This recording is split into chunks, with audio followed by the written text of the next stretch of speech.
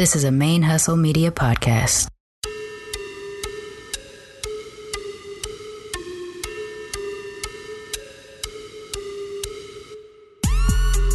All the way from the A, you listen to My Favorite Lesbian on BRQ. Hey, stay locked in with your favorite lesbian on Black Radical Queer.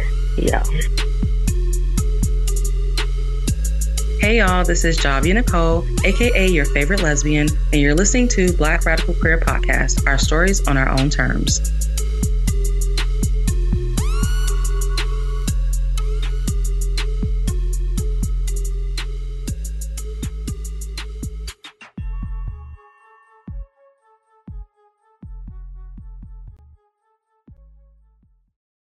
Before diving into this episode, I want to take a moment to tell y'all about Black Radical Queer on Patreon.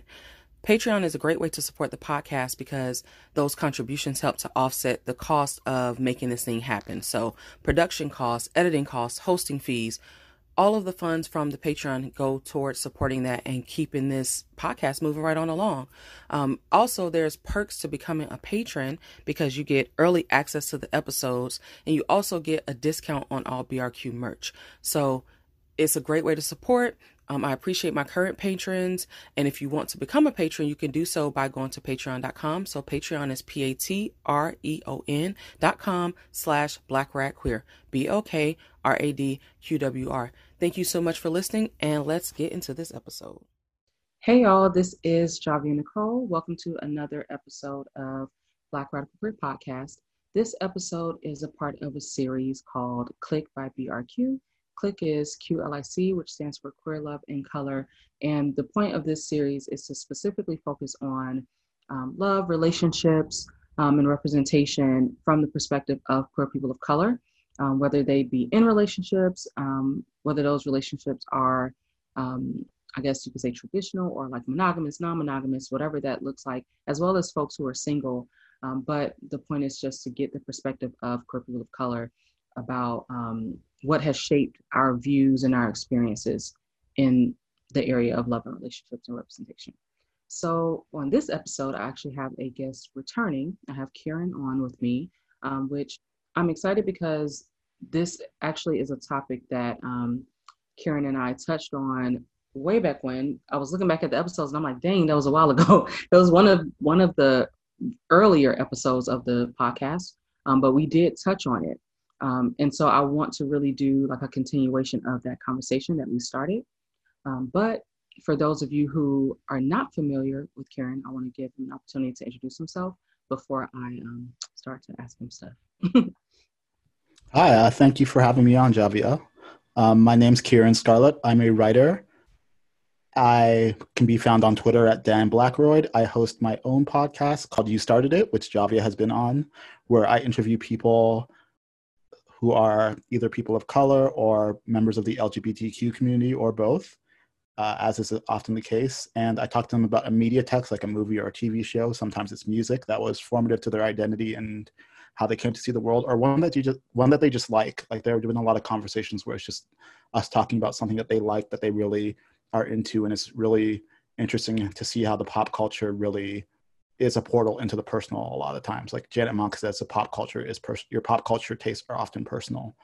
And I haven't done an episode in a while just because, quarantine and COVID and mourning different thing. This has been a year for everyone, as you can imagine. But, I'm getting back into it and I have some episodes banked and I'm excited. And I love Javia's podcast and I'm so happy that she asked me to be on again. It's very exciting to talk to her. Yeah, I said way back then that I would have him back on. And a lot of time has passed, but that's definitely something that I always kept in mind. As he mentioned, yeah, this has absolutely been a year. There have been some fluctuations in terms of me putting out episodes and stuff like that, but because life, honestly, that's what it is, because life.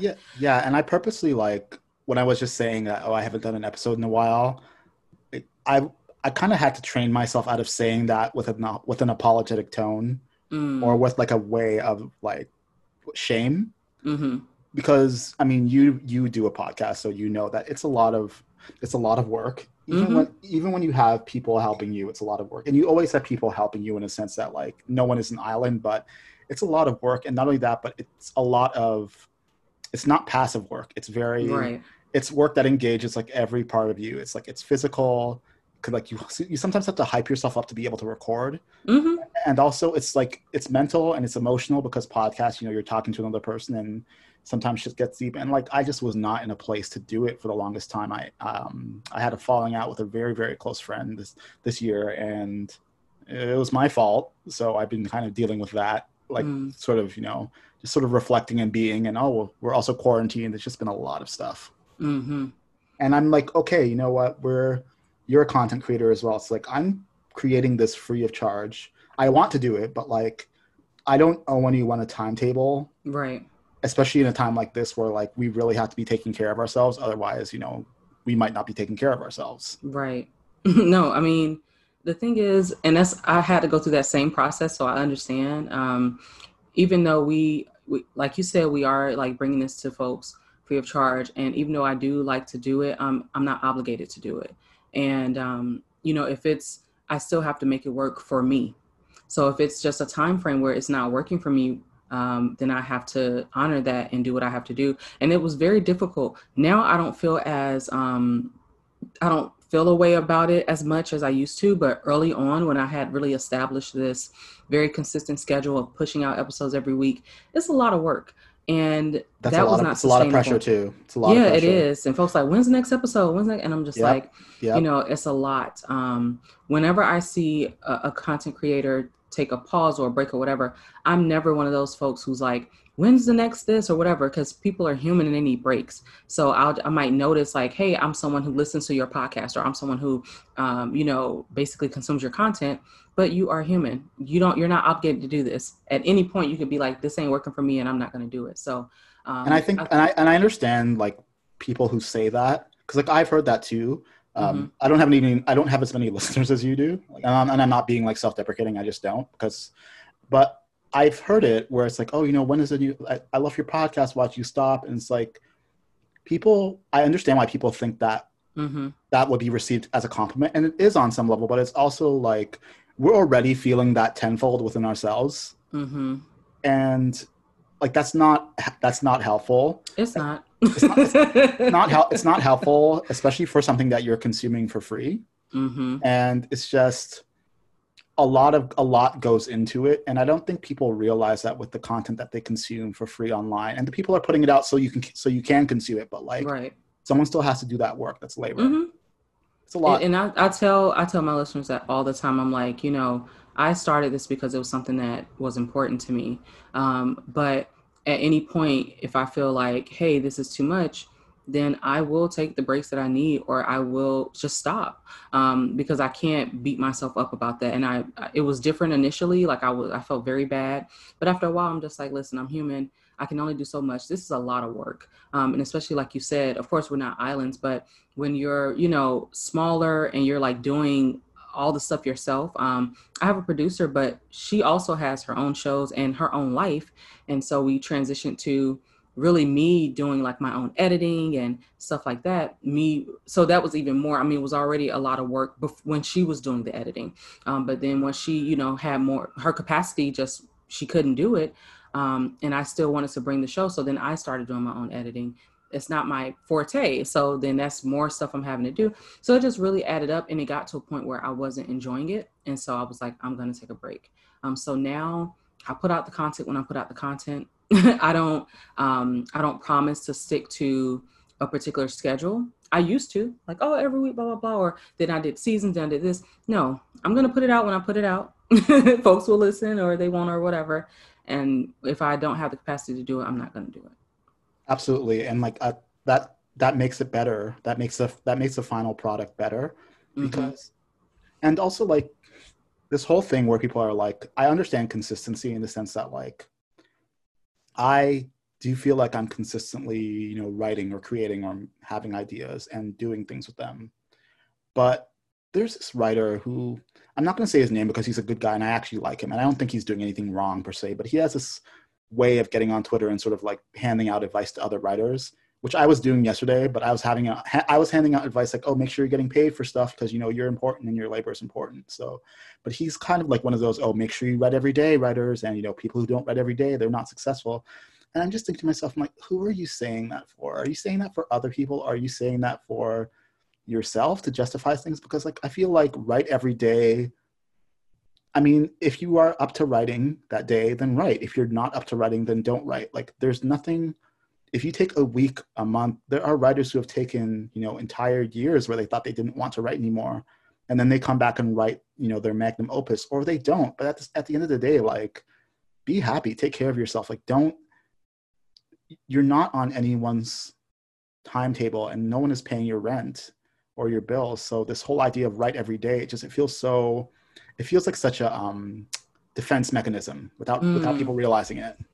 I think it's that, and it's also just a byproduct of capitalism. I mean, we're taught that like, if you're not being productive, then what are you doing? Like, if you're not producing something, creating something or whatever, making something, working, what is your significance? So I think it's like, that whole idea of, if you're not writing every day, you're not a serious writer, which ultimately means you're not a writer that deserves to get paid. I mean, it's like, that's ultimately what it's boiling down to. Right. And so, I mean, I even dealt with a lot of like guilt and issues around that, because writing is my first love. When I was younger, I definitely wrote very consistently. And as I've gotten older, that has become a lot more sporadic. And for the longest time, I felt terrible about it. I'm just like, am I really a writer, and blah, blah, blah. And why does it matter? I mean, I ultimately, I had to just come to the realization that, look, I have to ultimately write for myself first and foremost. And none of that other shit matters. Whether I write daily or once a year, it doesn't matter. Like, am I writing what's true to me? Am I being true to myself? Instead of just writing stuff just to write it. Because to me, like, quantity does not negate quality. I care about the quality more than the quantity. Yeah, absolutely. And even if those two are married, like, even if you're doing a lot of quality work, like, that can burn you out. And also this whole idea of when you were saying where, like, if you're not writing every day, you're not a writer who deserves to get paid. But it's also this idea of like, oh, if you're not working yourself to death, like, even going back to grad school, like, there were people who would be like, oh, I stayed up all night writing these pages. And they were kind of like, they would kind of laugh at me because I'm like, oh, I don't do, like, my whole thing was like, I don't do all-nighters. Like, I go to bed. Right. It's like a badge of honor for them, though. And I'm like, there's nothing that I've done all-nighters before. Like, I'm a human being. I went to college. Like, we've all done it before, especially Black people who are like kind of forced. Like, we have this sort of workhorse mentality for so many insidious reasons. But like, I've never done anything in an all-nighter that was necessary, that was worth not sleeping. Like, go to sleep. The world is asleep. Go to sleep. Or maybe the world isn't asleep, but you know what? You're a human being. You need to sleep. And not sleeping is not a badge of honor. It's not something honorable. Right. It's not something that you need to do for success. And it's not healthy. It's not healthy. And these people who are like, oh, Diddy's like P. Diddy, who he's very entrenched in capitalism, obviously, but like he loves to say like, oh, everyone has the same 24 hours in a day. It's like, no, they don't. I'm like, your 24 hours looks a lot different than some people. It's easy for folks with money to say that too, because he probably didn't even feel that way before he had money.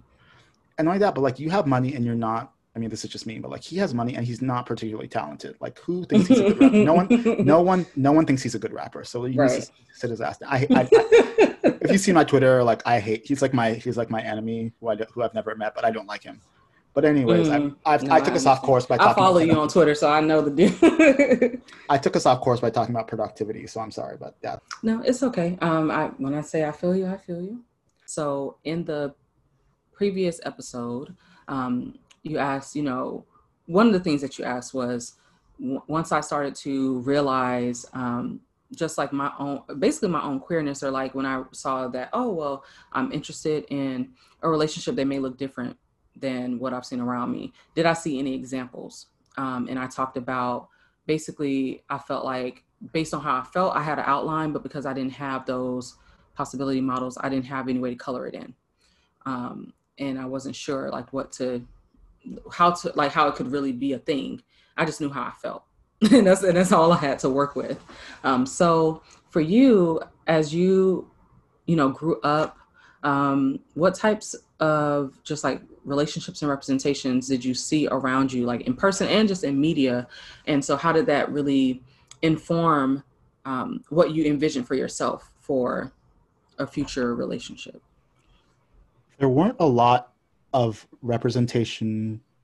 There wasn't a lot of representation I can kind of look to in my youth and childhood that was like Black gay men or Black queer men in relationships necessarily, or not even necessarily, like at all. I kind of think about the examples of Black male queerness that I saw, and it was all sort of like, it was all broad caricature. It was mostly comedy, and it was mostly presenting Black male queerness as something negative. You know, it was like the Men on Film sketch on In Living Color, or it was, you know, Wayman in A Low Down Dirty Shame, Jada Pinkett's roommate, or it was like, I'm trying to think of other people, or it was people who were sort of coded as being a little bit queer or a little bit gay. Like, I feel like Carlton on Fresh Prince of Bel-Air sort of had this queer code to him. Mm-hmm. But obviously he wasn't literally queer. That was just about sort of masculinity positioning. Mm-hmm. Right. Like he was not as presented as masculine as well. Yeah, exactly. But there wasn't a lot of, like, I'm trying to think of the first time I saw a Black queer male in media who was being, this is such a, I hate pointing to this, but like, he's not queer in the movie, but obviously it's queer adjacent. It's Denzel Washington in Philadelphia. Okay. Who, yeah, you've seen Philadelphia, right? Mm-hmm. Yeah, exactly. Which is that movie is it's a little dusty, but it's a lot dusty actually. Yeah, I'm about to say a lot, but you know, you were being nice. You know, like even seeing, you know, Denzel Washington learn not to be violently disgusted by gay men, but you know, that was via a white gay man played by Tom Hanks. Right. So like there just wasn't a lot. I remember like 6 Feet Under, when I was sort of in college, still a teenager. 6 Feet Under, which had Matthew St. Patrick, who played Keith, David's boyfriend, but that was a relationship with a white man. But it was formative for me to see that. I hadn't seen much before. And of course there was Dawson's Creek, where we had Jack. I grew up watching that, but it was mostly like white people. And I didn't really see a lot of that in media. What I remember myself doing a lot of was sort of refracting what my relationship expectations were going to be for like queer relationships, sort of refracting it through like male-female relationships I saw, which obviously was interesting and like not completely unuseful, because I think that people have different roles that they play, and they also, gender is not as rigid as people want to say. I don't even mean like in the, you know, obvious way that's not so rigid, but it's not even so rigid in the way that like the way that men and women behave in the roles that we play in the right. Like I would see relationships where there was a lot of back and forth in terms, even something like Eric and Donna on that 70s show. I remember watching that thinking like there was, you know, they did go back and forth between who was vulnerable and who wasn't. And they did go back and forth between who was, you know, an asshole and who wasn't, and who was more. And there was a kind of, there's something that you can draw from that. And I found myself drawing from things that you wouldn't expect me to draw from. Like I drew from, you know, Dawson's Creek, and I drew from, you know, even stuff like Saved by the Bell, or like Disney Channel shows I would watch, or this or that. And you do that because we're adept, you know, anyone with a marginalized identity is sort of adept, I think, at drawing those experiences into their own life from media that's not seeing them or is not centering them. Right. So I think I learned how to do that very early on, and I think that was very useful for me. But it sort of did some other things in the other direction, where I sort of didn't think I needed to see myself directly. And I sort of, how do I say this? I wish I had known that I wanted to see certain things instead of being like, oh, well, I can see it through this. Like they don't have to be Black. They don't have to be queer. Like, you know, so it's the sort of like thing that white people say. Right. Yeah. I mean, is that something that you said? It's not something that I said, but it's something that, if I'm honest with myself, it's something that I felt as like a young teenager. Okay. And, you know, now I very much feel like, you know, people should see themselves, and they should, not only should they see themselves, but they should see themselves, and they should get access to create those stories themselves if they want to. Absolutely. And it's just, it's amazing to think, sorry, but like, I don't know if you noticed, but like older queer people, not older queer people, but like queer people in their 30s, for instance, there's sometimes this way where they jokingly like say, "Oh, the young people have it so easy," with like scorn, and I say that kind of happily, where I'm like, "Oh, look at all the stuff they get to consume, look at all the media that they get to have." Yeah, I'm excited about it. I'm excited about it because like they're going to do amazing things because of it. And I think it's like, you know, it's one of those things where this happens so much intergenerationally. I don't even know if that's a word, but that's what I'm going with today. That's a word. That's a word, I think. Okay, so there's so much that happens so often where it's like, you know, the generation before didn't necessarily have something, and then the one, you know, that comes after has it, and they're like, "Oh, you have it so easy." And sometimes it is, sometimes there is scorn and even resentment and stuff like that for that. But for me, it's very exciting, and I'm very there's some relief, honestly, because there's certain things that I went through or that I had to piece together that I would not want anyone else to have to do. Honestly, I don't want for anyone else to have to go through the experience of like not seeing yourself, and so not feeling like, you know, who you are or how you love or any of that like is a part of this grand, you know, this like larger scope of what quote unquote normal can look like. Like I don't want for anyone to have to question, you know, am I the only person that's going through this or experience this or like this or whatever.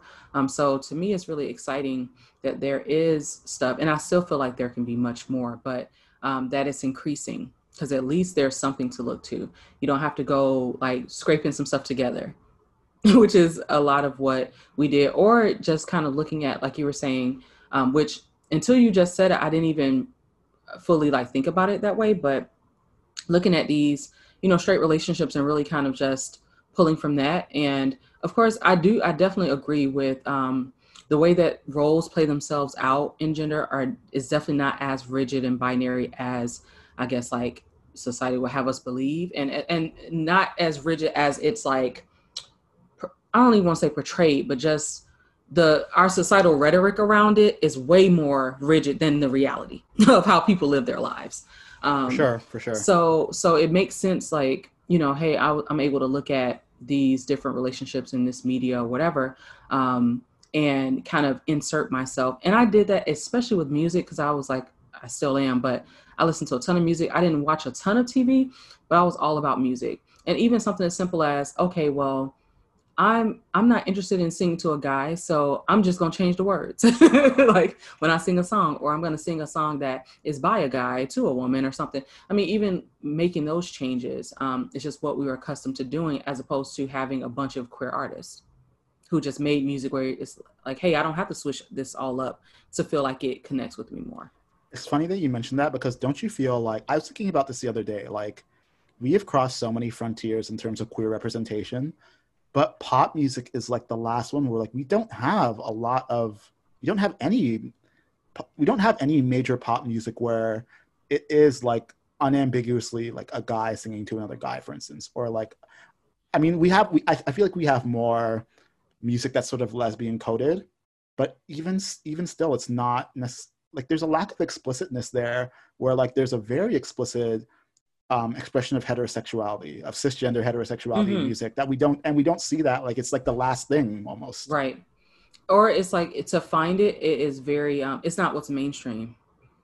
You know, it's, I mean, there's also been a large, I guess, influx of independent artists, and a lot of artists who are newer, aren't necessarily with like major labels. And I think, at least for me, like growing up, a lot of the music that I listen to, a lot of the artists that I'm accustomed to, the whole being with a label thing was big.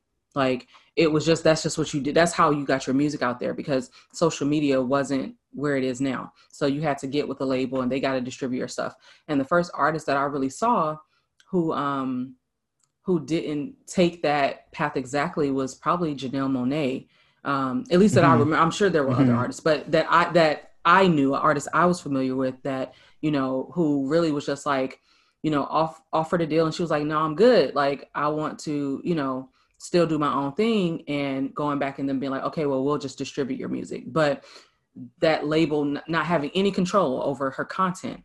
And so that was like a mind blowing thing to me. But as social media has increased, more artists are able to just be independent and put themselves out there, and more are choosing to still stay on that path. Even if they get offers, they're still choosing not to necessarily sign to a label or not sign to a large one. So now we do have like this content. There is content now that is unambiguously queer, but it's not our mainstream pop folks, you know.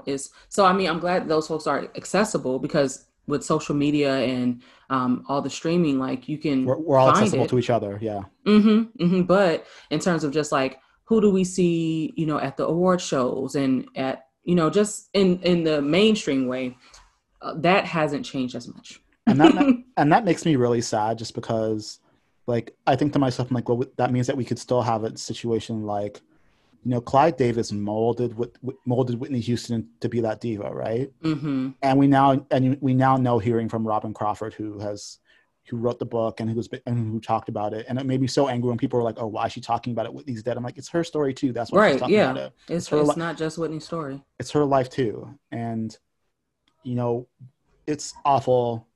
I mean, we knew a lot of it. We knew a lot of it from speculation, but just knowing the extent of it, it's really awful how, like, I think about that lyric in the Exhale Shoop Shoop song, where she's like, if you're searching for a place, you know, a familiar place, somewhere to go, you should look inside your soul. You're halfway there.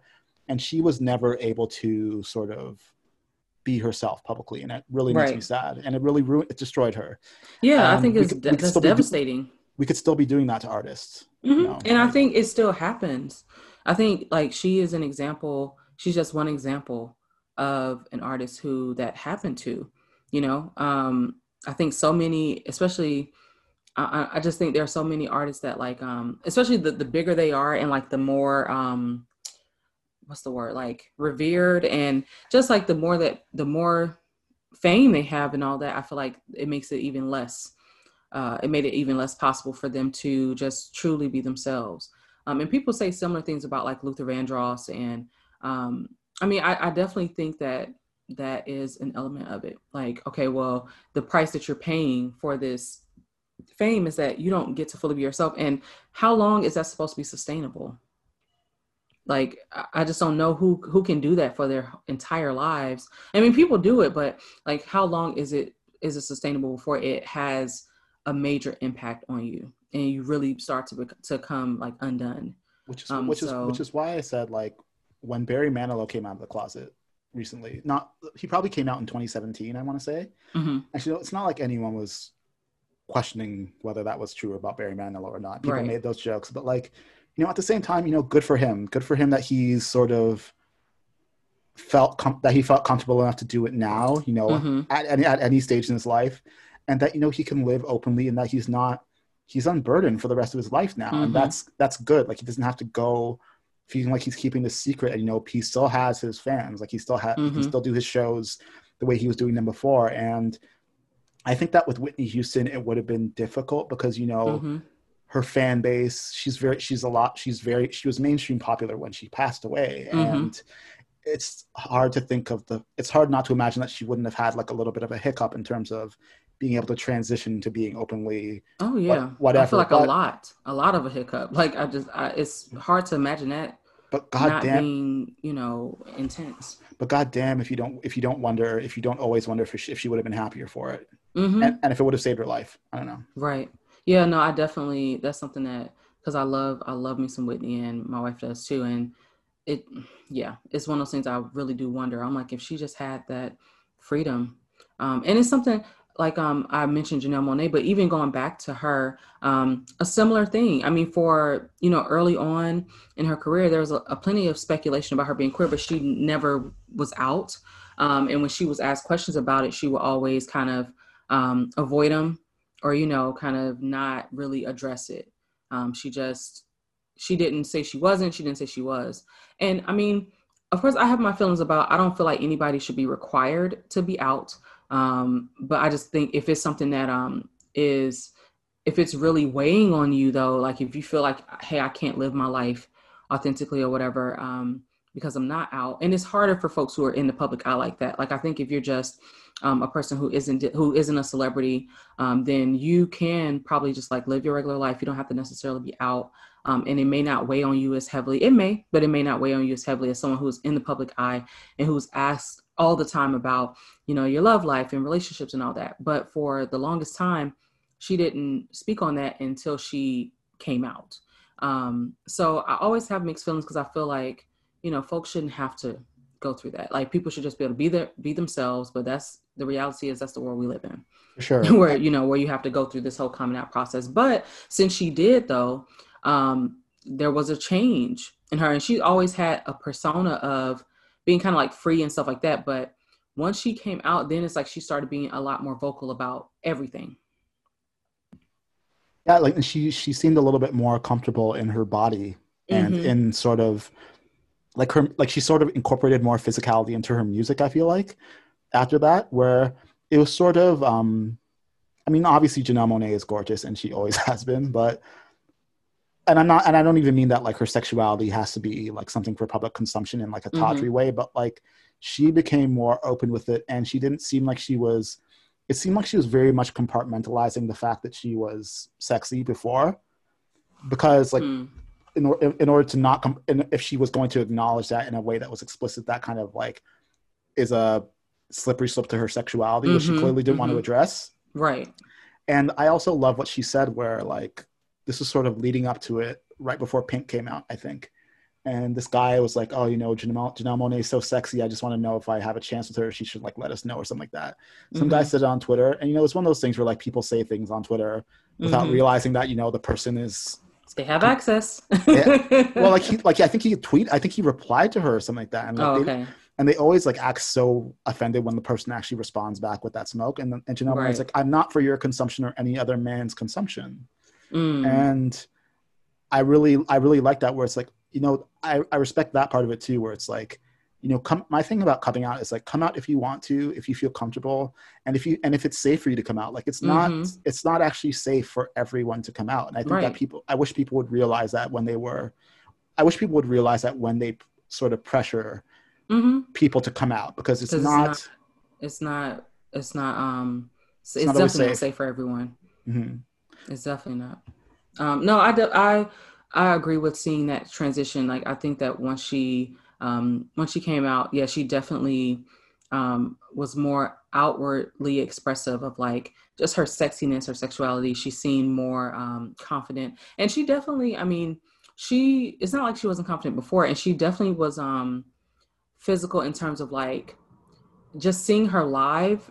She would just be all over the stage. Like, she was very physical, but also I feel like she almost like tried to be neutral. That's the best way I can describe it. It's like, and she's a little bit buttoned up. Before. Yeah. And I mean, I understood like the whole reasoning behind, you know, why she wore what she wore, and, you know, that being important to her. She didn't want to be sexualized, and I mean, I understand it, because just like her comment about I'm not for, you know, your consumption, it was like the outward expression of that. Like, okay, I don't want for you to focus on that. But once she, you know, came out and all that, she seems like more comfortable asserting like, okay, well, this is like, I'm sexy, I can show that. Hey, I'm still not for your consumption, but I can exactly show that. It feels like it's on her terms, right? And good for her that she allowed herself to get to that place organically and on her terms, like I said, where like, and I don't want to pick on her just because I think, you know, I don't want to pick on her. Like, I have nothing against her. She's a person, but Miley Cyrus is sort of like, every one of Miley Cyrus's transitions to like, you know, a sexy adult woman, you know, when she's like swinging on the wrecking ball, or where she's tweaking with Robin Thicke, like none of it, it feels like if it all feels reactionary. First of all, it feels like a reaction to who she was. Yeah. And I want to go to the opposite end of the spectrum type of, like, I am not Hannah Montana.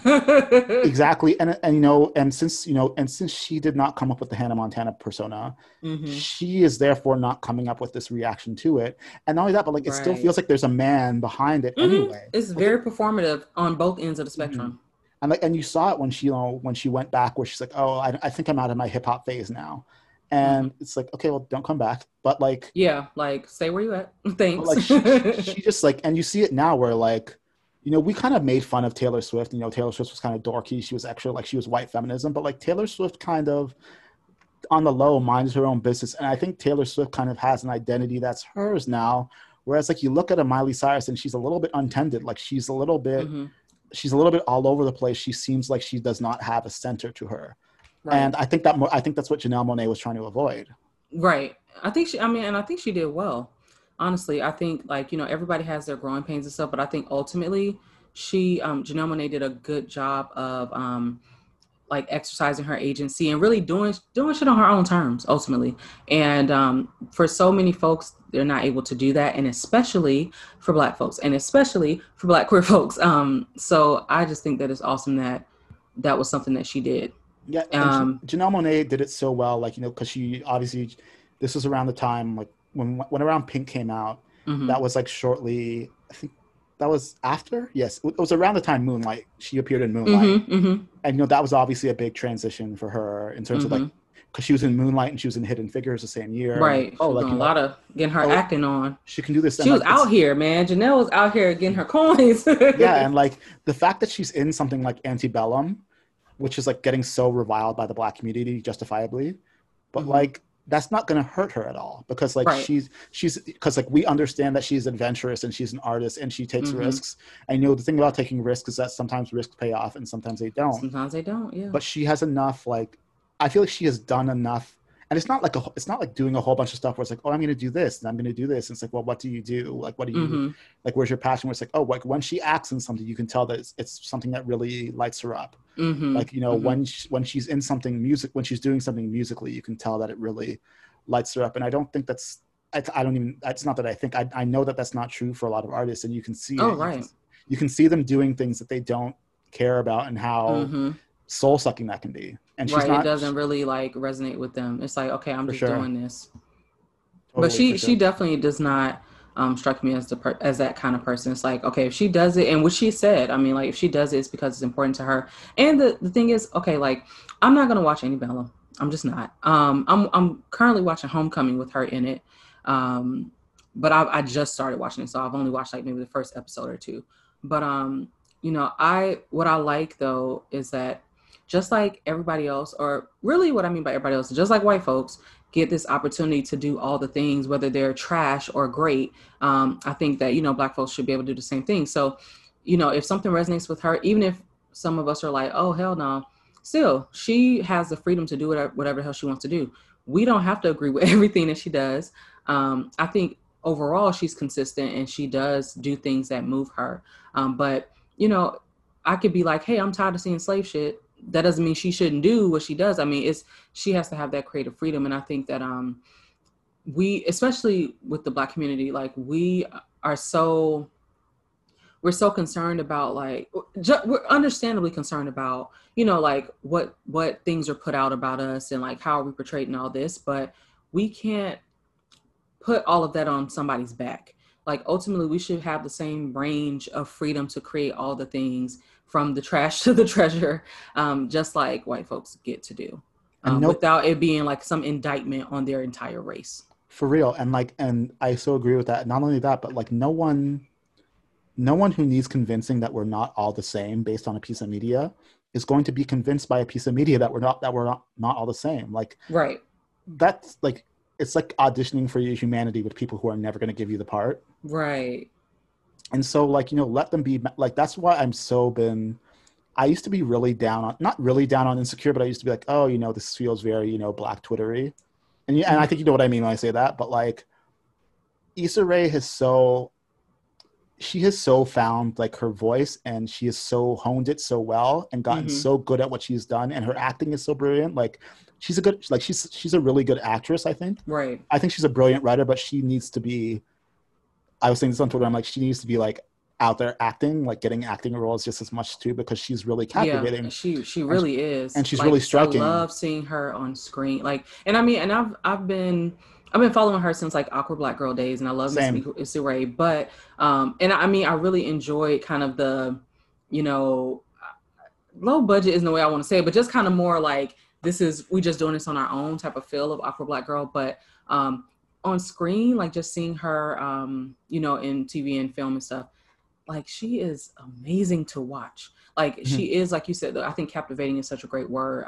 Watching her on The Photograph, I was just like, I don't want you to go off the screen. Like, I was like, I could just keep watching this. And I didn't even love that movie, The Photograph. Sorry to interrupt you, but like, I didn't love that movie at all. But like, she's so, she so draws you in that movie, and like she's lit so beautifully, and like not only that, but like, gosh, I'm watching someone I'm watching her in this movie. I'm like, oh, and like she didn't do a whole bunch of shit to herself since the Awkward Black Girl days. Like this is the same. It's the same person, it's the same person I was watching on that YouTube channel who's like lit up on the screen, and captivating all these people. She's herself. Like she is still herself. She hasn't like become some different person, and even like watching her in Lovebirds. Like, I don't love Lovebirds, but I really enjoy seeing her on screen. Like, she's funny, she's beautiful, and I want to see her in more like leading lady roles, because I really liked, even if I don't like love the actual movie itself, I love seeing her. Like, I will watch whatever you're in. It could be trash. Honestly, I don't care. I'm gonna watch it because you're in it. and what I was saying about Insecure, which kind of harkened back to what you were saying about how we don't have to all be concerned and buttoned up all the time about how like what we're doing, what it says about the whole race, because like, I love that she allows, like, I think that Black women are usually the ones in movies, like, even if they're stereotypes or caricatures, like even someone like Shanae on Martin, and I said this on Twitter, like Shanae is the one who has her shit together out of all of them. Like she has her own business. She's the one who loaned them money to bail Martin out of jail when Martin got arrested because she had money. Was like the one who was consistent. What I mean? Like, who consistently was showing up, coming through, even though they could talk all the shit they wanted to, and she could definitely talk her shit, but she was consistent. Yeah, and I like that Issa Rae is willing to write. Is a Black woman who's willing to write Black women who like fuck up sometimes, and who like fuck up in epic ways. Yeah, and who don't actually have all the answers, and who don't just have to be the strong Black woman. Yeah, and like like Issa and Molly, they don't just make mistakes. Like they make mistakes, and they go into the mistake. Like they lean into the mistake. Oh, they doubled and tripled down. Which is like what everyone does sometimes, right? Especially when you're a young person, especially in a city like LA, where like someone said something to me. Someone said something to me the other day, and it just made me laugh, because they're like, Atlanta and LA are similar because they're both like a stunt. They're both stunt cities, and I'm like, yeah, they are. Yeah. Absolutely. And people do stupid things when they're trying to stunt. That's what you do. Like, it really is like you just out here stunting and being foolish, because it's like there's something you're trying to live up to. There's like an image of the city or whatever, and the way that you're supposed to fit in it or operate in it or navigate it, and you're trying to live up to that. And I definitely think so. It makes me feel seen to watch Insecure, for instance, the season where she was kind of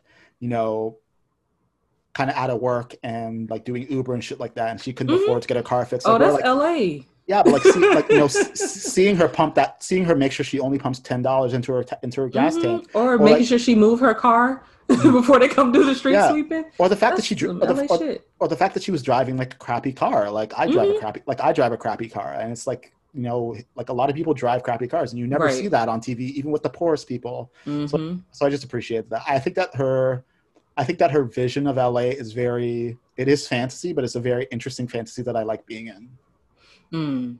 We were talking about that's I think it's so interesting to just see, because she does.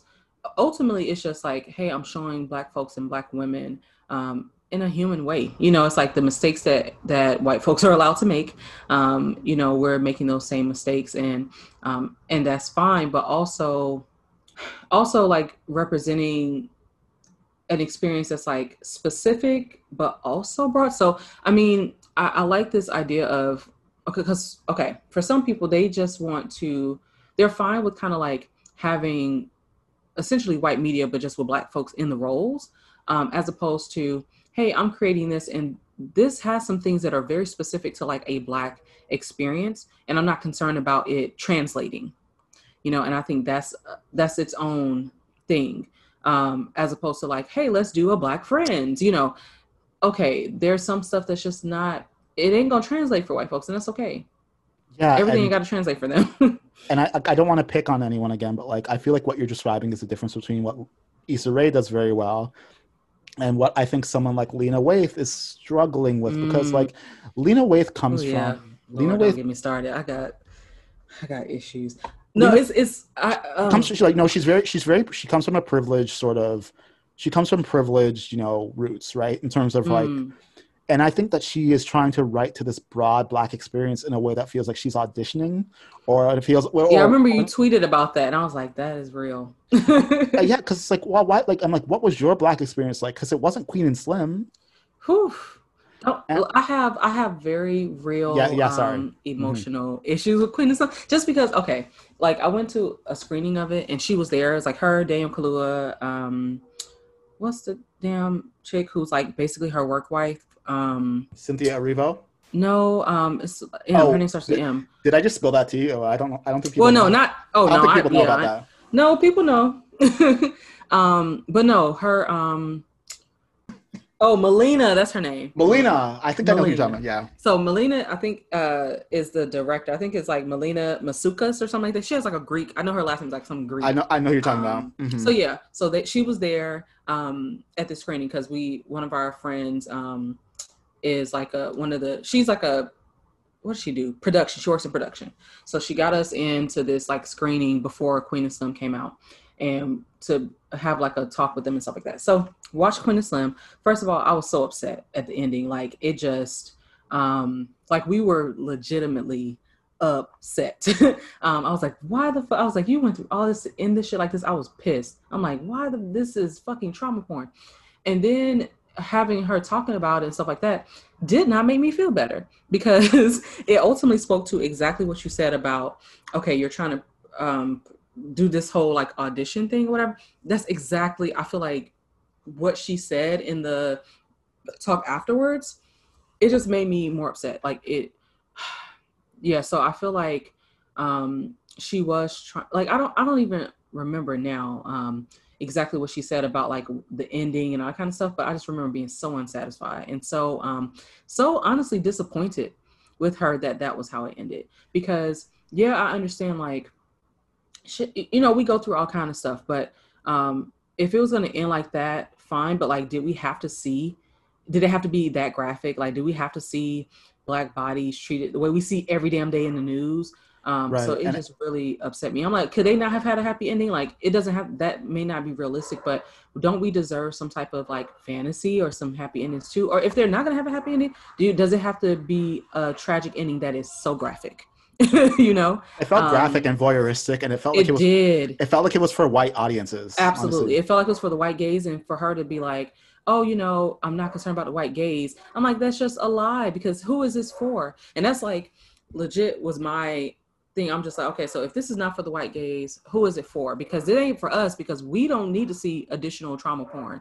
So who is it actually for? And like the first film that she produced, where like, and I was talking about that, where I'm like, it always feels like she kind of harkens to, and this kind of speaks to what I was talking, like this is going to bring us back to relationships, but like Dear White People, where like, she came on the scene as a producer of Dear White People, the movie, not the Netflix series, the movie that's based on. And my whole thing with Dear White People is, I mean, it's in the title, where it's like, it kind of speaks to that whole, what you're talking about, where like, you're kind of centering white people, even if they're not centered technically as characters, where like, this is all like, white people think we do still this. Still censoring their gays. Yes. It's like you're trying to get some kind of reaction out of them. It's like, well, can't we just like, that's what I love about like what Ava DuVernay does with Queen Sugar, where like Queen Sugar is so Black. It's so black. It's beautiful. It's beautiful. It's beautifully photographed, but it's so specifically Black, and it's not concerned about, like, it's not talking to white people in the sense that like white people can watch, obviously they can watch whatever they want, but like this is a Black show.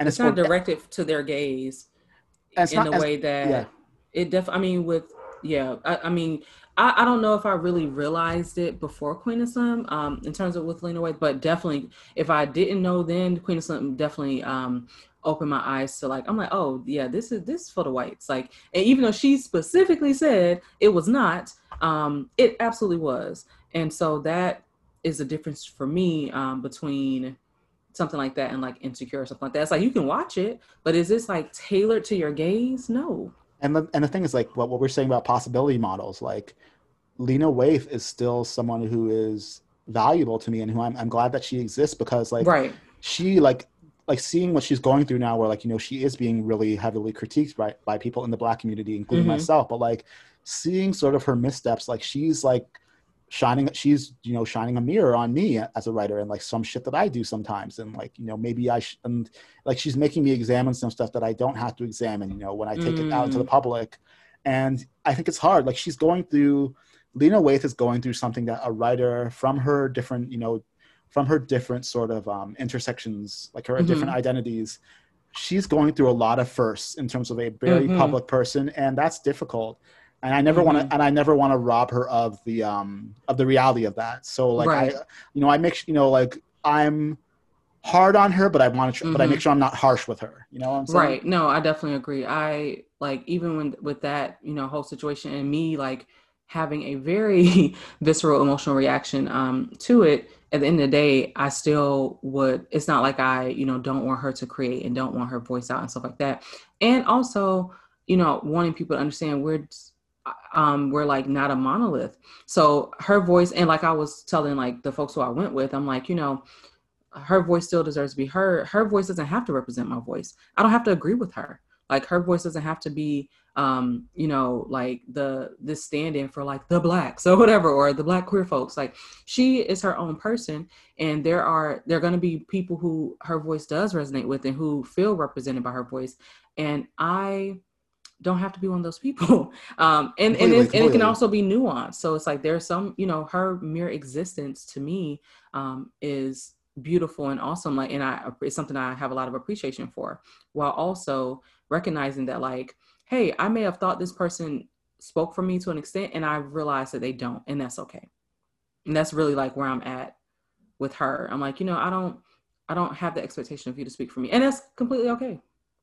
Yeah. And it doesn't, you know, there can be so many different people doing so many different things, and then like that just makes it like, it's the whole idea of believing in abundance versus scarcity, which is, it's so hard to believe in abundance as people of color and as marginalized people, because like we're socialized on scarcity. Like that's how they keep us. That's been a default for so long, and that's how they keep us at each other's throat. You know, because we're all fighting for some scraps. And you know, like even someone like Tyler Perry, where like I've totally flipped on him. Where like I'm very like, I understand why he did what he did and why he did it the way he did it, and like there's something admirable about the way where like, you know, so many of us are constantly like asking for a seat at white people's table, and we're like, oh, white people, please, you know, choose me, pick me, give me a chance. And Tyler Perry said fuck that, and he built his own table, he built his own studio, and he did it his way. And you know, is it the way I would do it? No, I don't. I think that he should hire a writer's room. I really think he should. But at the same time, who am I to tell him to? Well, I mean, I think he should, because that's he really should. But he, you know, the essence of what he did was he made a space for himself very forcefully in an industry where like he wouldn't have fit in, and he's someone who has a queer, like, you know, he has a queerness. Well, I'm not talking about his personal life, but I mean, no, I know what you mean. Like there's a queer energy to his work. And so, and you know, he has a fully functioning queer youth shelter on that, you know, production lot that he built. So like, shout out to him too. And we all sort of, I don't want to say we all, but like I definitely was someone who was down on him. And I thought that he was doing what you were saying, where like, oh, he's making us look so bad in front of the white people. Not in that way, but like sort of like he's making it hard for like serious people who want to make like serious movies. I'm like, no, he's not. Like, I mean, because all those folks can exist.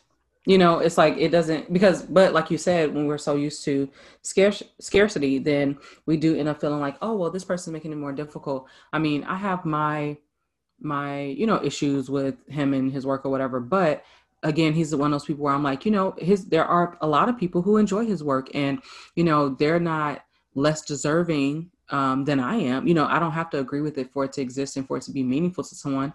I can definitely disagree. I can be like, hey, y'all got a whole lot of hotep foolishness and pick me stuff and problematic, whatever, but we're all problematic in some way anyway. And still, everyone, you know, deserves to be able to have some type of voice and hear that and see the things they want to see reflected. So, but in regards to relationships, I think that, you know, you brought up a good point about basically having to pull from, it's like, hey, we're not like explicitly depicted in these things, but I'm pulling from this.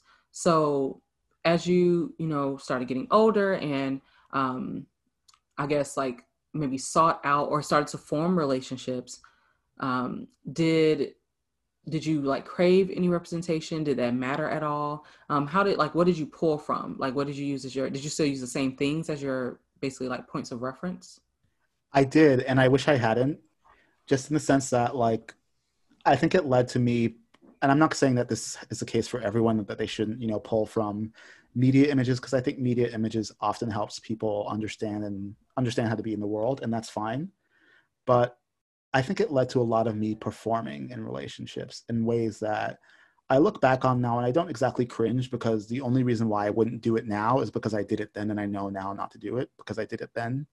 But it's a lot of like me being what I thought someone's boyfriend meant, instead of me kind of finding out what that meant within the relationship.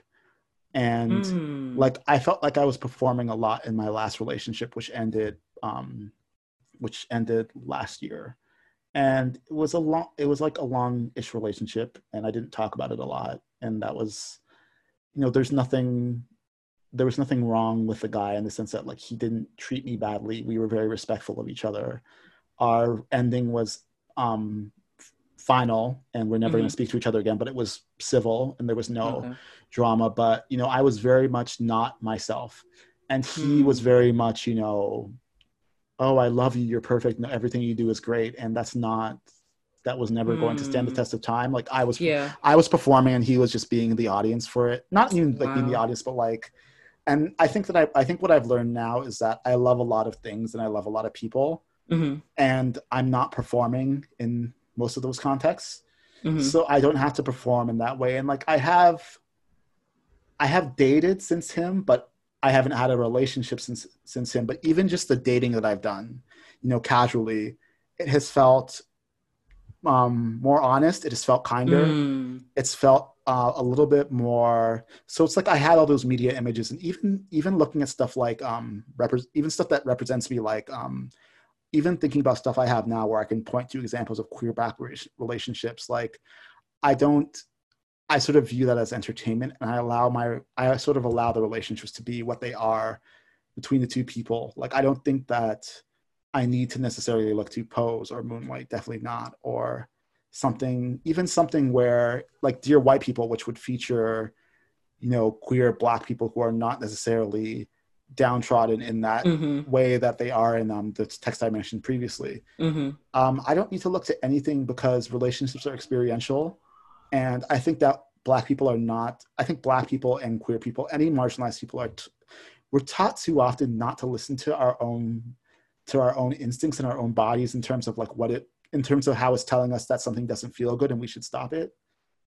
Like, I think we're taught to soldier through things or push through things. And once I stopped doing that, it felt like I was doing it a little bit better. And it felt like I was doing it, like I said, a little bit kinder, even with people who I wasn't going to see again or who I wasn't interested in dating. Like, it felt more kind. I just felt that just feels like the only way to say it.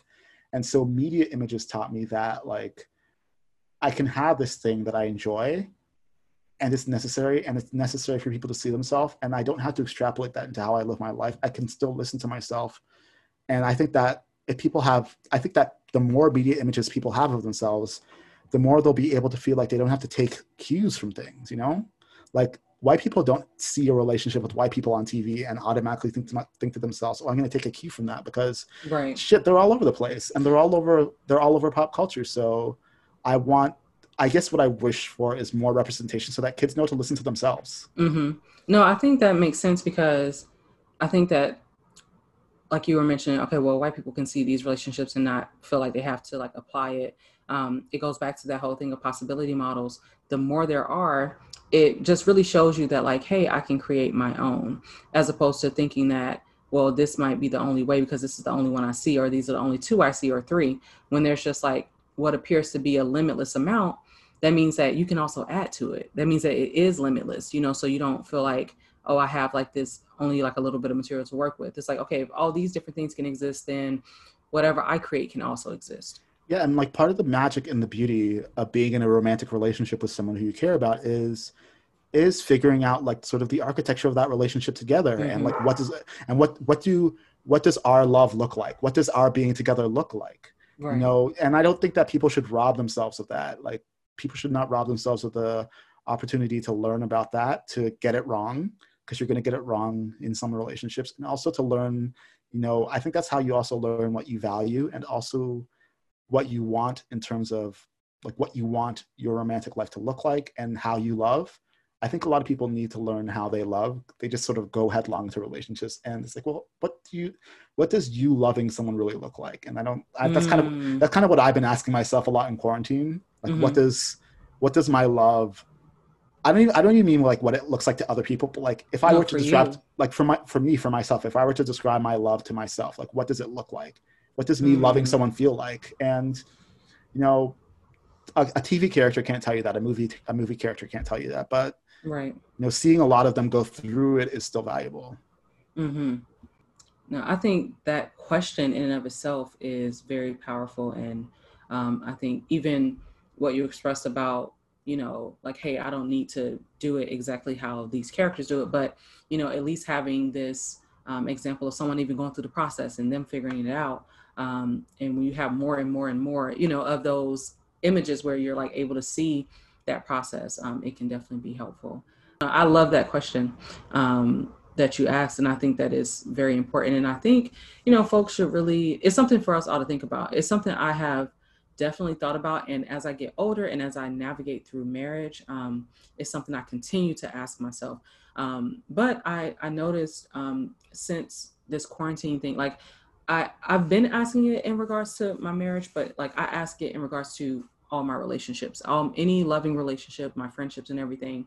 I've really been interrogating myself to figure out, like, how do I show up in these relationships? What does that mean? What does it mean for me to show care to this person, and to just like what exactly does our relationship look like? How do I know that this person feels cared for? How do they know that I'm cared for? Like, you know, just looking at all those different elements of all my relationships. So I think it's a really important question to ask, and just a really important point that you made. So. And the answer changes sometimes. No, I mean, I definitely, for me, the answer has absolutely changed. It's not the same as it was in my 20s. Like, it's just not.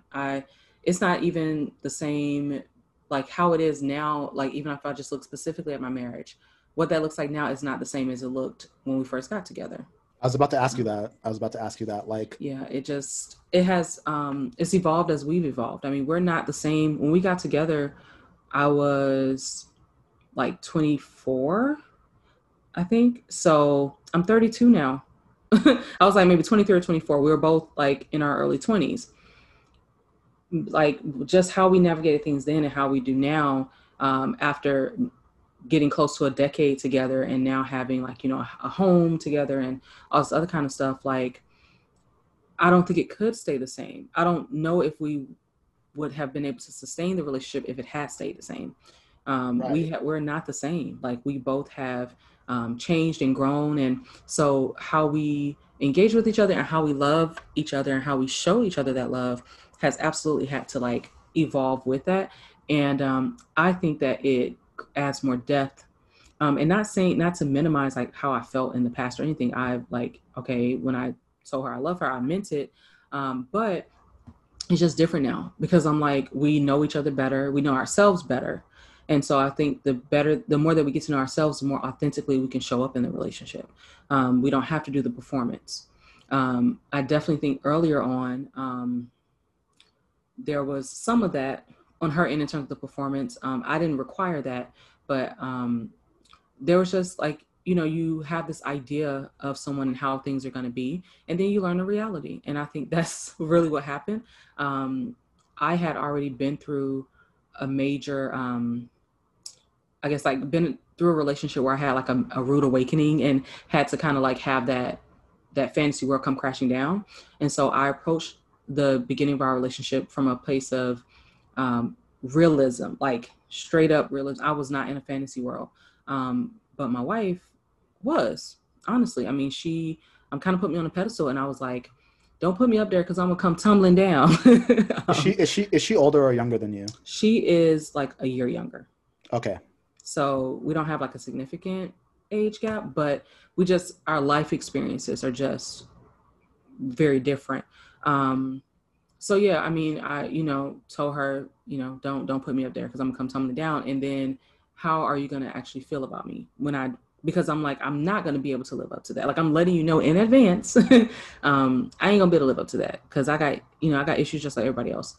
So we like dated, and then split up. And then when we got back together, I think that she was able to approach it from a more realistic place, in a place of like, instead of kind of me just being on this pedestal, her just looking at me as like a peer, and us navigating side by side instead of me being up there and her just being like, oh, you're so great.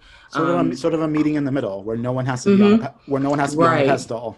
Right. And that made a big difference. But I think it took going through the breakup because, her having to go through the experience of basically me hurting her feelings, because I broke up with her. And I mean, my reasoning was valid, but I think it just kind of, she had her moment where it's kind of like, okay, this came tumbling down.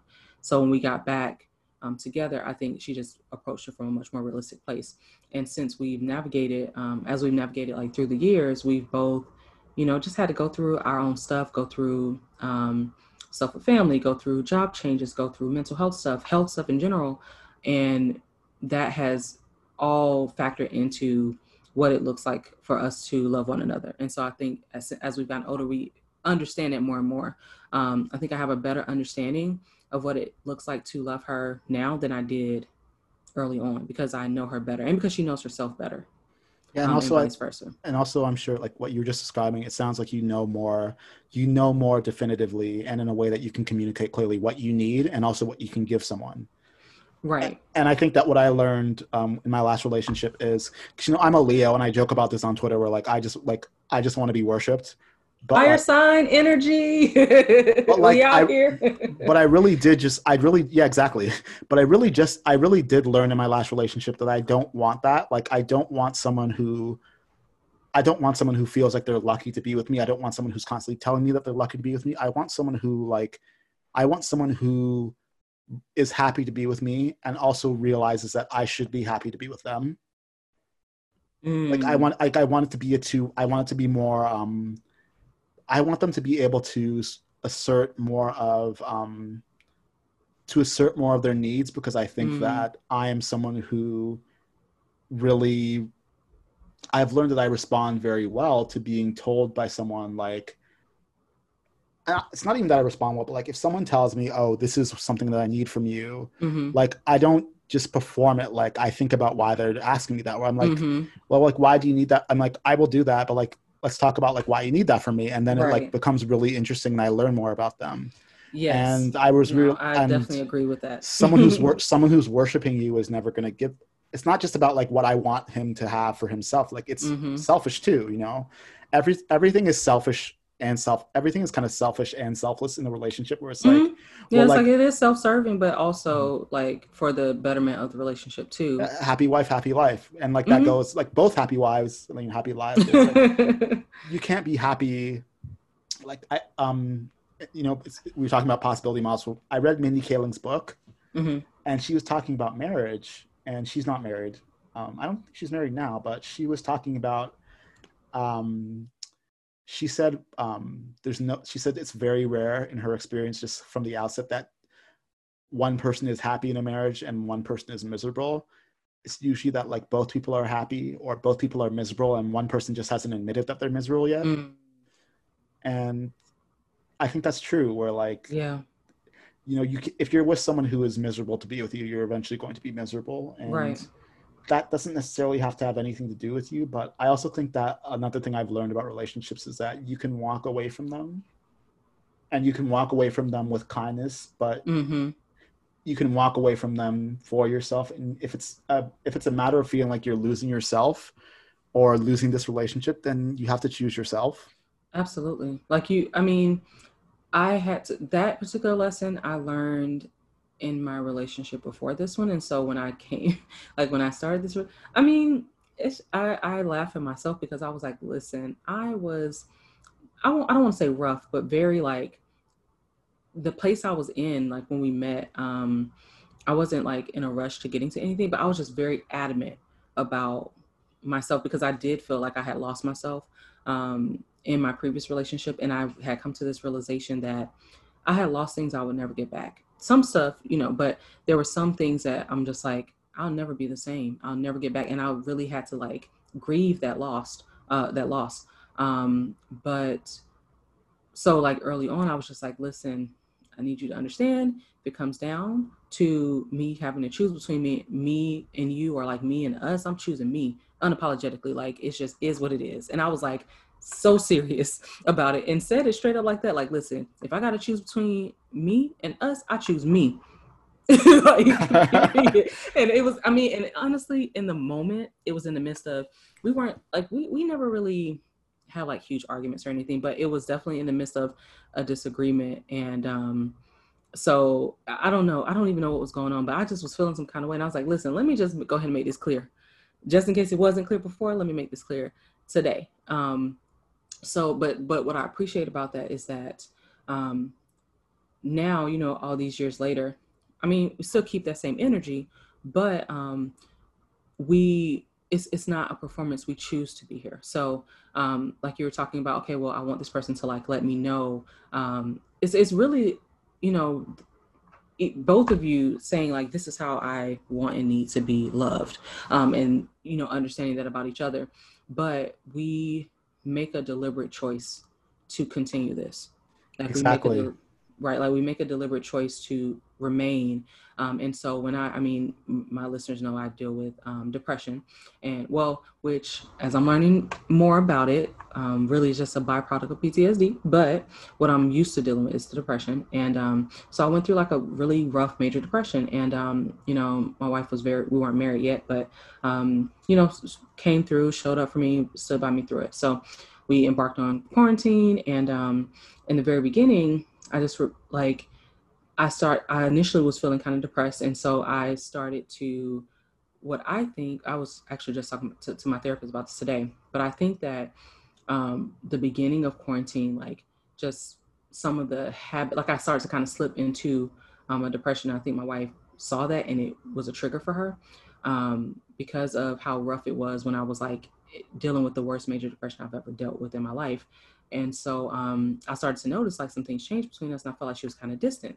So I was like, you know, we had to have a conversation about it and, you know, be really honest with each other and just put some stuff out there. But like I told her in that moment, I'm like, you know, that has not, the same energy I had in the beginning has not changed. And that goes both ways. I don't mean that to say that like, oh, well, I'm gonna choose me. No, this is a choice for us to be here. And if you feel like at any point this is no longer the right choice for you, then I just need you to let me know that. And because if it's a situation where, okay, like, hey, you can love me with all your heart, but if you feel like, hey, this thing that you are dealing with, I'm not able to, like, I don't have the capacity for it, or I feel like I won't be able to be happy because of whatever, then I don't want you to be a martyr for love. Like, absolutely the fuck not. I will leave, like, because I don't, in reality, it's very hard for me to imagine her leaving, but I'm like, I will leave if I feel like, oh, well, my mental health is in a place that it is eating at your capacity and you feel like you can't see like happiness being a possibility or whatever. Absolutely the fuck not. I love you. I don't want that for you. Like, that would be incredibly selfish. And I don't want that for myself either. If you're miserable, I can tell. Just like when you distance yourself, I could tell. So I'd rather, you know, address it than pretend like it's not happening. And if it's, you know, to the point where you're like, okay, this is really too much. Even though we, you know, are married, we took vows. It's not kind to myself to remain in this right, the way it is. In either way, and it's not an obligation. Like, we are choosing. When we, you know, got married and we did our vows are that we will continue to choose. If at any point we choose not, then that's what it is. Like, it's not an obligation. You're not required to stay with me, but we can choose to stay together. Sorry, but like, and what you're saying about that was like, I think that speaks to the whole thing that I was feeling lately was like, not even about myself, but just like observationally, and like that really speaks, like what you're saying just now really speaks to it, where it's like, don't make your partner feel like you're the best thing that ever happened to them. Mm-hmm. Because first of all, they're not a thing that happened to you, they're a person. Right. And secondly, like that's not a kindness. It sounds like a kindness, but it's not a kindness. That's a lot of pressure.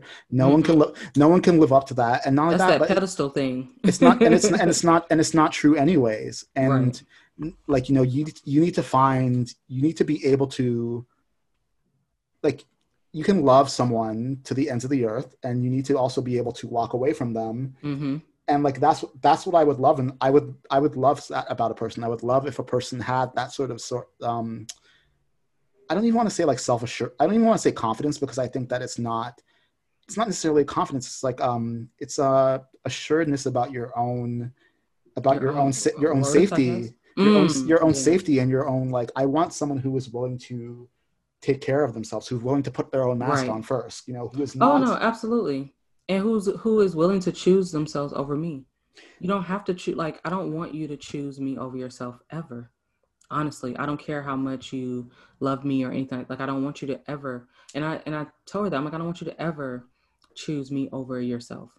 Like, I don't desire that at all. Like, that's not. I want someone with their own values, and like hopefully our values overlap. But like someone who, it's hard for me to imagine someone who is so like you said, you know, they're not willing to leave for themselves, for their own sanity, for their own self-care. Like, it's hard for me to reconcile someone who's like that, who also has their own values, where it's like, well, what are your values? Like, it sounds like you just value being in companionship with this person, which is something to value, but like, what do you value?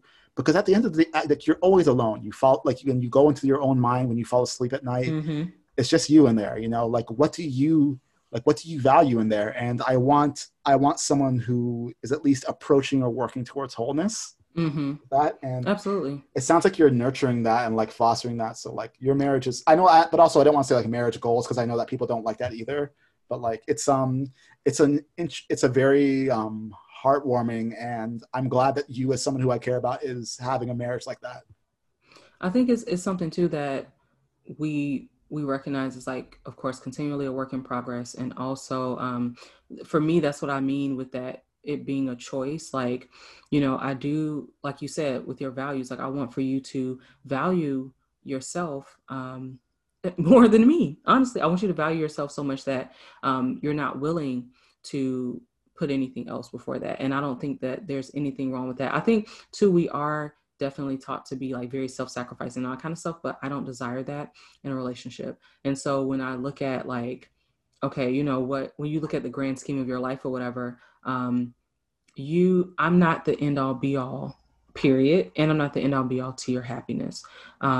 Even though we can love each other and we may want to be together, ultimately, if it's not a good fit, or if it's not a good choice for you anymore, then you absolutely have the right to make a different choice. And so I appreciate the fact that, like, that's what we subscribe to, that it's like, hey, like in my vows, or for both of us, we just, you know, talked about, like, okay, you know, continuing to choose each other, or, you know, choosing each other daily. So it is something that is a day-by-day process, and something that we, you know, talk about and all that. But it sounds sustainable. It sounds right. That's what I think. That's what makes it. I think that's why it's been sustainable to this point, and what makes it, even as we grow and change, because we are definitely different than we used to be.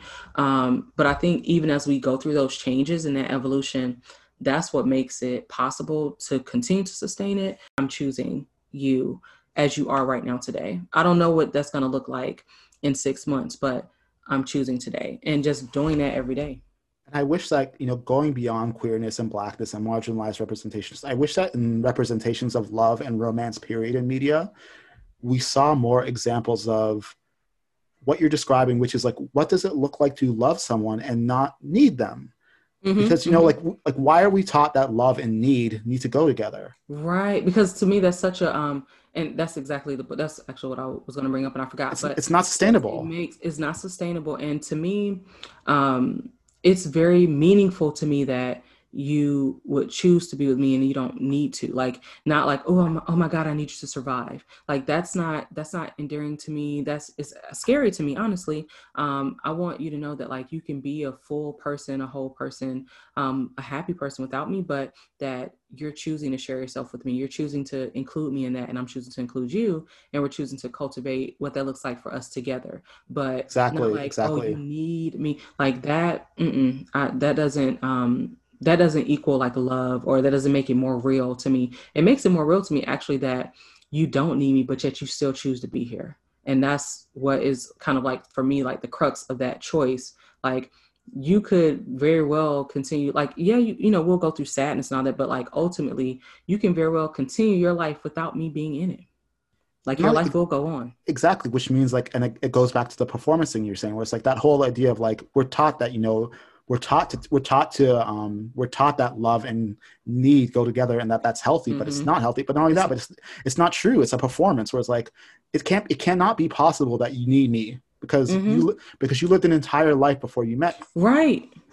Like, you definitely had a life and an existence before me, and one of us is going to die eventually. Yeah, somebody's gonna go first. I mean, well, as far as we know. So yeah, exactly. Right. We don't know. I mean, it's like, so there has to be more, and there's just more to life. There's more to life than me. There's more to life than us. There's more to life than this relationship. And so, like, we were talking earlier today, and my wife was like, why was it today? I don't know, but it was recently. And she was like, why are you so supportive, or something like that? And I was like, what are you talking about? And she was like, well, you know, I'm really like learning a lot of stuff about myself, and just like doing a lot of work on myself. And you've been supportive through the process. And I'm like, well, you know, you've been supportive of me, and like, why wouldn't you be deserving of that support? Like, that's you deserve to have your individual growth supported too, whether it has anything to do with me or not. Like, I'm not going to only support things that have to do with me, you know, because I care about you as a person, and I want for you to be the best version of yourself, because ultimately you are going to be what remains, whether I'm in your life or not. And there's none of what you once people stop sort of learning and growing and sort of once they stop being, you know, like them. Your partner's name is Courtney, right? Mm-hmm. Yeah, like when she stops being Courtney and she starts being Courtney and Javia, it's like, you can't just be Courtney and Javia. Like, you have to be Courtney at sometimes. Mm-hmm. And I think, but that's something that she has had to learn. I think that, like, just as we've navigated through our relationship, she initially was in that place where it's like Courtney and Javia. And then especially once I relocated here, and that kind of being the last straw to trigger a very deep major depression, then, you know, for her, everything revolved around me. And I didn't want that. And to a certain extent, I didn't know that until later on, until we talked about it. But that's really what her thought process was and how she was operating. And so once we had a conversation about it, I'm like, no, absolutely not. Like, I don't want, you know, you to do that. And so now, as we have been, you know, going through quarantine, we had like a really necessary conversation, and she has been pouring a lot of her energy back into herself. You know, I'm like, that's what you need to do. Like, it's important. It can't just be, you know, me and you. Like, you have your own identity outside yourself. And part of that is just some other stuff. I mean, she's very, a big part of what she enjoys is like being a provider and being like, I mean, it's other things that factor into it, but ultimately I'm just like, you know, you have to pour some of that back into yourself. And I saw the change. Regardless. Yeah. And I saw the change in my mom when she stopped, you know, going behind my dad and trying to make sure that he was always happy and he was always comfortable. When she started, you know, making friends for herself and like having, you know, a social life for herself, so much so that, like, you know, of course it was hard when my father came to her and said that he wanted a divorce, but it was easier than it would have been, I think, had she continued to be running behind him. And because if her world revolved around him, then what was she? Exactly. It's like, what do I have left if you leave? Her world did not revolve around him. Her world did not revolve around him by any stretch of the imagination. And I love both of them. I'm in contact with both of them regularly. Again, I love both my parents, but her life did not revolve around him. And when that marriage ended, and that was good. You know, that was good. And they can be in the same room and be civil now, and it's completely like it's not It's not contentious. They walked my sister down the aisle together when she got married. It's very, it's remarkably severed between them in a way that in a way that I really like. And I appreciate that. I think too, for her having like, she was able to choose herself even before the marriage ended. You know what I mean? So it's like, instead of it being like, okay, well, I'm constantly choosing this other person, so that when it did end, you're left with something. Because if you always choose that person, then what are you left with? And exactly. And that's why, like, she didn't have such a, I mean, I don't want to speak to what she went through interpersonally, just because she's her own person, and like I'm her son, I'm also her child. I recognize that I have that, like, viewing her through that lens is definitely a bias, but like she definitely did not have. She definitely started living for herself in ways that were very, admirable, and and she also got sick right after. Like she got breast cancer right after, and that she beat that, and she dealt with that. She dealt with that very like systematically, and like she started traveling more, and like she started doing things that she enjoys more. Yes, live your life.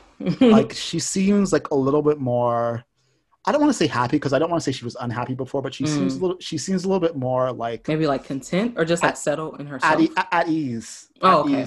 Like truly at ease, and truly like her house is hers. That's a beautiful thing, though. To be able to be in that place. And that's what I like for my wife. I'm like, I want for you to get to that place, because I mean, with all my issues or whatever, that's definitely like, I've been in that place for a long time, where at the end of the day, like, I definitely want to, continue to have a future with my wife, but I'm also very comfortable with myself. And I know that, like, I can, live my life and all that kind of stuff. Like, it would be, I have to go through what I have to go through in terms of emotions, but my existence isn't dependent on someone else. It's just not. I feel like my life is richer with her in it, but my existence is not reliant on her. Totally. And so, I really appreciate hearing that from people who are married, because what I've sort of learned, because like people always ask, like, do you want to get married or do you not want to get married when you're not married? And I'm like, well, I can't tell you whether I want to get married, because I'm not dating anyone right now. Like, that depends on, the person who I would marry. Right. But like, what I've learned is that, I could get married if I want to, but also, like, if I don't ever get married, if I don't ever find like, I don't even want to say find, like, if I don't ever settle down into a relationship that becomes, my everyday, that becomes something where like we're living together, like you're a nesting partner, and like I don't need that. I don't need that to feel not lonely. That doesn't, that doesn't make me feel like I won't ever be lonely, because there are definitely times in my last relationship where I felt very alone. And absolutely, we both have gone through that in the midst of our marriage. You can be technically with somebody and still feel because you're still individuals, and you're still going to go through stuff that ultimately has nothing to do with the other person. Right. And like, I don't want to be living, it does not make me feel safer or happier, or like it doesn't make me feel like I can more secure. More secure. It doesn't make me feel more secure to be living a parallel life with someone who I have no connection with, who are just living in the same house. And I feel that makes me feel worse, honestly. Yeah, exactly. And I feel like that's what a lot of marriage looks like to me from the outset. And you know what? And I don't want to judge that, because I think that for some people that does make them feel secure. And I would never judge what makes you feel secure if it doesn't hurt you or anyone else. But for me, I just know that, like, I can lay down in my bed and feel alone, and I can even feel lonely in my bed and, like, cry and have a good cry about it. But when I'm done with that good cry, like, I still feel like I am myself, like I'm centered in myself. And you know what? If someone wants to come along and we want to figure out what that looks like for the two of us, because that's great. I'm open to that, but I'm also open to the possibility that never happens. And that being the case, like, what does my life look like? And that's exciting to me. Like, there's no answers. And like, I'm 34, and like, even being 34 and not married and not in a relationship, I'm just like, I'm surprised that I don't feel any kind of way about that. Because at 29 or 30, I thought that I would. And I really don't. You're in a different, which, I mean, similar. It's like going back to what you said about like just feeling more, I guess self-assured is the best way to put it, but it makes a difference. I mean, like, honestly, I feel like there's a certain degree of weight that isn't on me because I do feel just secure in myself regardless of the relationship. And so that can just add to it. And so I'm honestly glad that like my wife is on her own journey to really reinforce that feeling in herself, to really just do things that are like, this is just for you. Like, you develop, you know, friendships outside of folks that you met through me. You develop, you know, you have, of course, interests outside of me. You explore those things without me having to be involved. You focus on your own mental health and not worry about, like, I don't want to say not worry about mine, but like not worry about mine to the extent of like where you put yours on the back burner. Like, I got mine, I can handle my own and you can handle yours. So I think and I'm seeing the impact that's having. So, you know, it's an adjustment, but to me, it's for the better, because I'm like, you know, I want you to have that feeling. Like, I know how I feel in myself, to where it makes certain things less scary. Like, it makes the prospect of, like, let's say us not being together, it makes that not feel scary to me. It feels sad. Like, the idea of it feels sad to me, but not scary, because I don't feel like, oh my God, how will my life go on without this person? It doesn't feel insurmountable. Right. Like, it's like, okay, the idea is definitely sad. I'm like, okay, you know, I want to be with you or whatever, but yeah, it doesn't feel insurmountable, and it doesn't feel, it just doesn't feel scary. And, you know, like, and like, I sort of mentioned at the top of the podcast that, like, I had like a falling out with a really good friend earlier this year, my best friend, actually. She's not my best friend anymore, I guess. But by the time she ended that friendship, like, I had sort of, you know, evaluated my role in sort of how our friendship had devolved, had sort of broken down, and really got to, you know, my role in it. And, like, you know, I did bear the brunt of the responsibility for that. So by the time she did, you know, say, like, you know, she needs to put this on the back burner and not be in this anymore, I was able to like say, you know what, you're right. I'm sorry I wasn't better. I didn't say I'm sorry. I didn't say I'm sorry I couldn't be better. I'm sorry I wasn't better in this friendship. And, you know, love to you always, because, like, being sort of in that nebulous space before the official sort of cutting off of everything, I realized, like, oh, like, it's devastating at first, and it's still devastating, but, like, I don't need this person, and this person doesn't need me. Right. We still have love for each other always, but, like, it's not a matter of needing each other. It's that we enriched each other's lives. And you know what? I'm glad that she ended our friendship when she felt like I was no longer being an enriching part of her life, because she chose herself. She chose herself, and I will always love and respect her for that. And I'm glad she did that. Because no, I definitely agree. I had like my best friend or whatever. That friendship ended, and I had a lot of. I wasn't able to see kind of what was the breakdown and all that. It was honestly very sudden, and it just seemed like it was out of the blue. But in the end, like, as I've gotten older and I've just looked back at stuff, like those friendships and relationships that have ended, I'm like, I'm glad you chose yourself.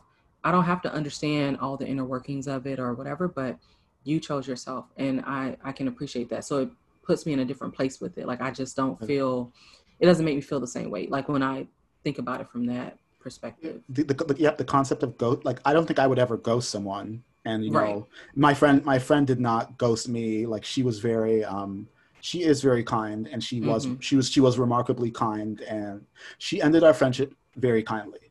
And what I will say was that, like, even like the concept of ghosting does not bother me as much as it did when I was in my 20s, where I'm like, you know what, if you gotta bounce sometimes, and you just gotta bounce, right? And you can't even deal with, like, because you know what, like, no answer is an answer. Yeah. That's it. It is. Even if we don't like it, it still isn't. And that's the place I had to get to. Initially, I definitely felt some kind of way because I dealt with basically being ghosted. And I'm just like, what in the world? But after time, I'm just like, I don't feel the same way. I'm like, you have to do what you have to do. And if ghosting is what choosing yourself looks like, that's what it looks like. Like, my life has gone on, and it will continue to go on. Absolutely. And so will yours.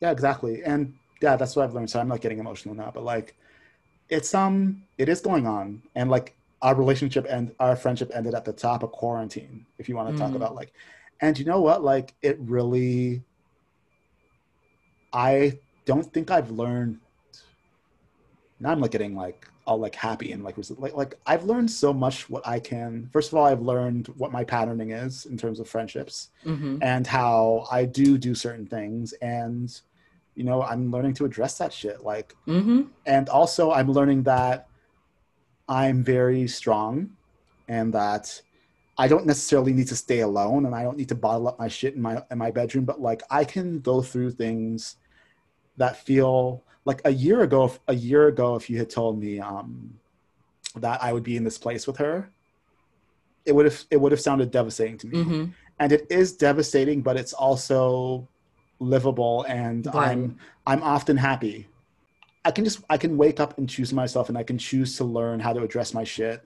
And I don't think I necessarily would have done that had she not ended our friendship. I don't want to make that sounds very selfish, but when someone ends a relationship, it's like what you're saying with your marriage. It's like you have to learn, you know, it'll be sad. It'll be like, you can imagine your life without, you know, your wife. And, you know, like we have to sort of imagine like what our life would look like if we didn't have, because like everything could be taken away from us. You know, people are taken away from us. And it's like, well, what does your life look like if you don't have this? Right. And I think like I've been asking myself that more about it's something we can't be afraid to imagine. Yeah, I've been asking myself that a lot. I've been asking myself that question a lot about a lot of different people in my life. And I've also been asking that about a lot of things that I really think that I value, that I need more than, because like there's things that you think you need. Same. Oh my gosh. Yeah, that's where X marks the spot. That's where I'm at. Like, okay, what does your life look like without this? Like, even not just people, but like things. I think that does circle back to like, how do you love? Because like the question of how do you love, what I was really getting at with that was how do you love when it's just you? Like when you don't have any of the other things that you thought you, like all the other trappings and all the other adornments, like how do you just by yourself with nothing else, nothing to aid you, no money, no other people. Yeah, like how do you love, like what's activities, you know, just you. Ooh, activities, like being alone with someone and not doing anything, that is a test. Right. Like it really is. But I mean, as I'm in terms of the place that I'm in now in my journey, I think that's like I know how to be by myself, and even the prospect of being by myself does not scare me. But now I think what I'm going through in my therapeutic journey is I'm really in this place of looking at what is most important to me and what, you know, being receptive to letting go, like being receptive to receiving and also being receptive to letting go. And also making more space in myself for happiness, not allowing a bunch of things or people or circumstances or activities or whatever to take up so much space that like I have too much internal clutter to be receptive to truly being happy with just exactly myself. That's what I was trying to get at, and I didn't want to say it explicitly, but like that's what I was trying to get at, because I can wake up every day with this friendship that's ended, because you know what, at the end of the day, if the vibe has kind of gotten if the vibe has soured, you know, even if you're the person who contributed to it souring, you're still allowed to walk away or still allowed to let go of it, because you can look at it and be like, you know what, this is not my best work. I did not do my best work here. No. I can acknowledge that. Okay. And I can walk away, and I can still walk away from myself. And even if it's like, and when I say walk away, I mean like letting go of it, letting go of it wholly, and like not trying to, like, I'm remarkably proud of myself that I haven't sent any text messages or left any voicemails. I haven't called. I haven't, you know, and like it's been quarantine. Like we're all worried about our loved ones. And I've just, you know what, I've let it be what it is, and it is what I'm talking about. Friendship instead of romantic love. I'm sorry, but that's important too. And I'm all for just like love in general, because I don't look at platonic love or like love and friendship, because I don't even want to strictly say platonic, because you can have, you know, love between friends that isn't strictly platonic, but just love in general, which is something I'm glad that it ended up coming up in this episode.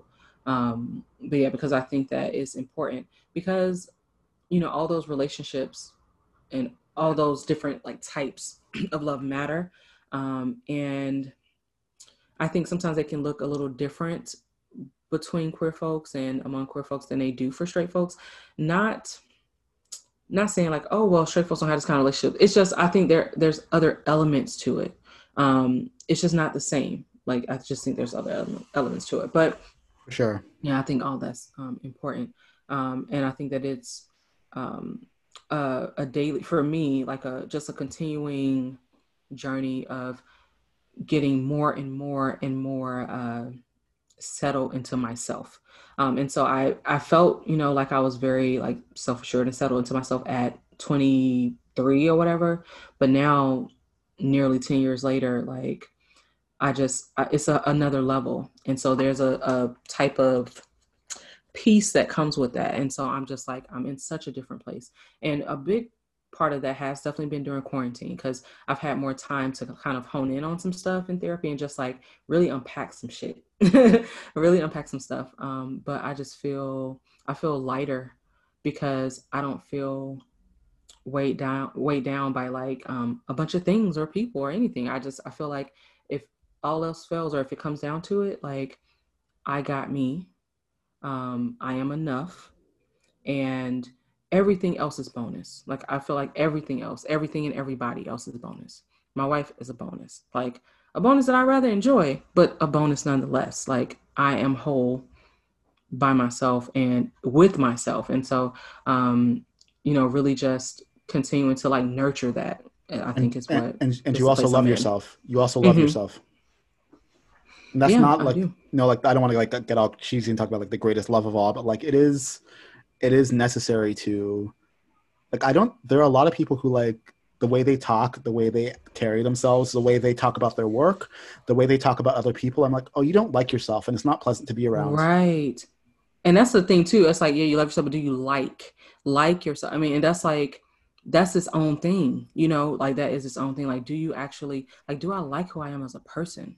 Yeah. And I've learned that say like at my, like, I like who I am as a person. I think I have a good heart. Like I actually like, I can pinpoint like, these are the qualities that I like about myself, as opposed to being like, oh, well, do I just say I love myself as like this perfunctory thing? Or do I actually like, do I like myself? And like, do like for real. And so that's something that I can honestly say, like, I do actually, and I don't know that I can't say that I always felt that way, honestly. Because I don't know that I even thought about it like before, but now today I'm like, oh, absolutely. Like without question, I like myself and I love myself. Before quarantine, I definitely would have answered yes to that question if someone asked me. But in terms of being sure about that, I'm not sure. But I would say around like month 5 of quarantine or so, like who knows how long who knows how long this thing's left. It's been so damn long. But like, quarantine really got me to like, I do. Like I get frustrated with myself. I get down on myself sometimes, but like I definitely get frustrated with myself. I ultimately like myself. I like what my impulses are in terms of like, I learned that my impulse is to treat people well. If I like, and it's not, and I don't want to say that like, like I'm patting myself on the back, but like I value, like I want people to feel safe is one of the things that I learned about myself. That's me. Yeah. And I like that about myself. And I want them to feel safe in a way completely separate from wanting to do that for them. Like, and like wanting to be a martyr and a hero. Like I want people to be able to have access to finding their own safety on their own terms and doing things their own way. I've learned that has been my transition. Yeah. That part right there that you just said, that's literally like, I had to go from a place of honestly being like a martyr to keep people safe to still wanting people to be safe, but not like, throwing myself into the fire for that. I don't have to, like, people can access their own safety and I have to access and hold mine. And that's been such a major shift. Let me give Kieran a chance to let y'all know where you can find him. If you want to keep up with his work, check out the podcast, or just be nosy and follow him on Twitter. I will say definitely worth the follow. Lots of good stuff. And not just like from a like humor perspective, but just in general. I love following just brilliant ass Black folks and brilliant ass queer folks. And Kieran is one of those. So yeah, go ahead and follow him on Twitter. But what's the information for the podcast? Thank you. First of all, I very much appreciate those kind words. I feel the same way about you. And my podcast, you can follow it on Twitter at You Started It Pod, all one word. That's YOU Started It, STARTEDITPOD. You Started It Pod at twitter.com. And we have not had, I don't know why I'm saying we, it's just me. I'm the host and the producer and and the secretary. But I am really excited about some of the guests that I booked for the next leg of episodes, and I've recorded a couple. Some are from back then, but like I will be putting out new episodes soon. And yeah, and there's also there's a lot of back stuff there. Javia has an episode where she talks about sort of being influenced by PBS growing up, and it led to some great conversation. There's some really good stuff. Such a little nerdy kid. Yeah. I love my PBS. I'm still part of that PBS gang. Right, exactly. Yeah. And if you feel any kind of way like about PBS and that nostalgia, that's definitely an episode to check out. But one thing that I've allowed myself to say more, and that I feel is that like I'm really proud of the podcast that I've put out. I'm really proud to put my name on it. I feel like it has led to some great conversations for me, and I was so happy to share it with the public, and I'm happy to share it with them again with new episodes, and check it out. I'm looking forward my baby. To them. I'm definitely, and I just think it's such a great fucking concept for a podcast. Great conversations, great concept. Yeah, I'm biased, but I'm not ashamed in my biases. But yeah, so y'all already know, I'll include the information in the show notes so that you can check out the podcast, as well as just Karen's, I guess, personal account or individual account, separate from the podcast, but I'll include all that information in the show notes for y'all to go be nosy. Thank you. So that is it for this episode. Thank you all for tuning in. And y'all know I always say the same thing for my intro, but I don't have an actual outro. I just be like, all right, y'all, I'm done. Bye. But same. Maybe I'll figure that out. Or maybe I won't. Maybe I'll just be like, all right, y'all, that's it. I'm done talking to y'all. Goodbye.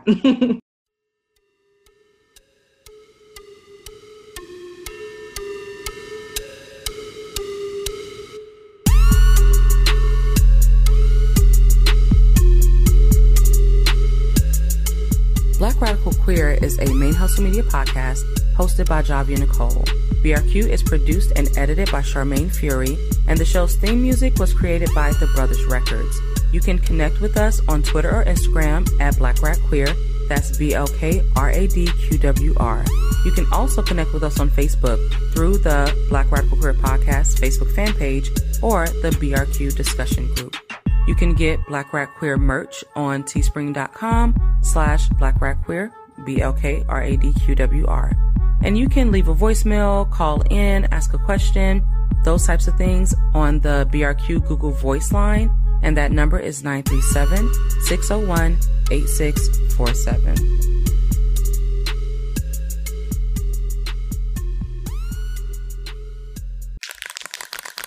Main Hustle Media. Turn your side hustle into your main hustle.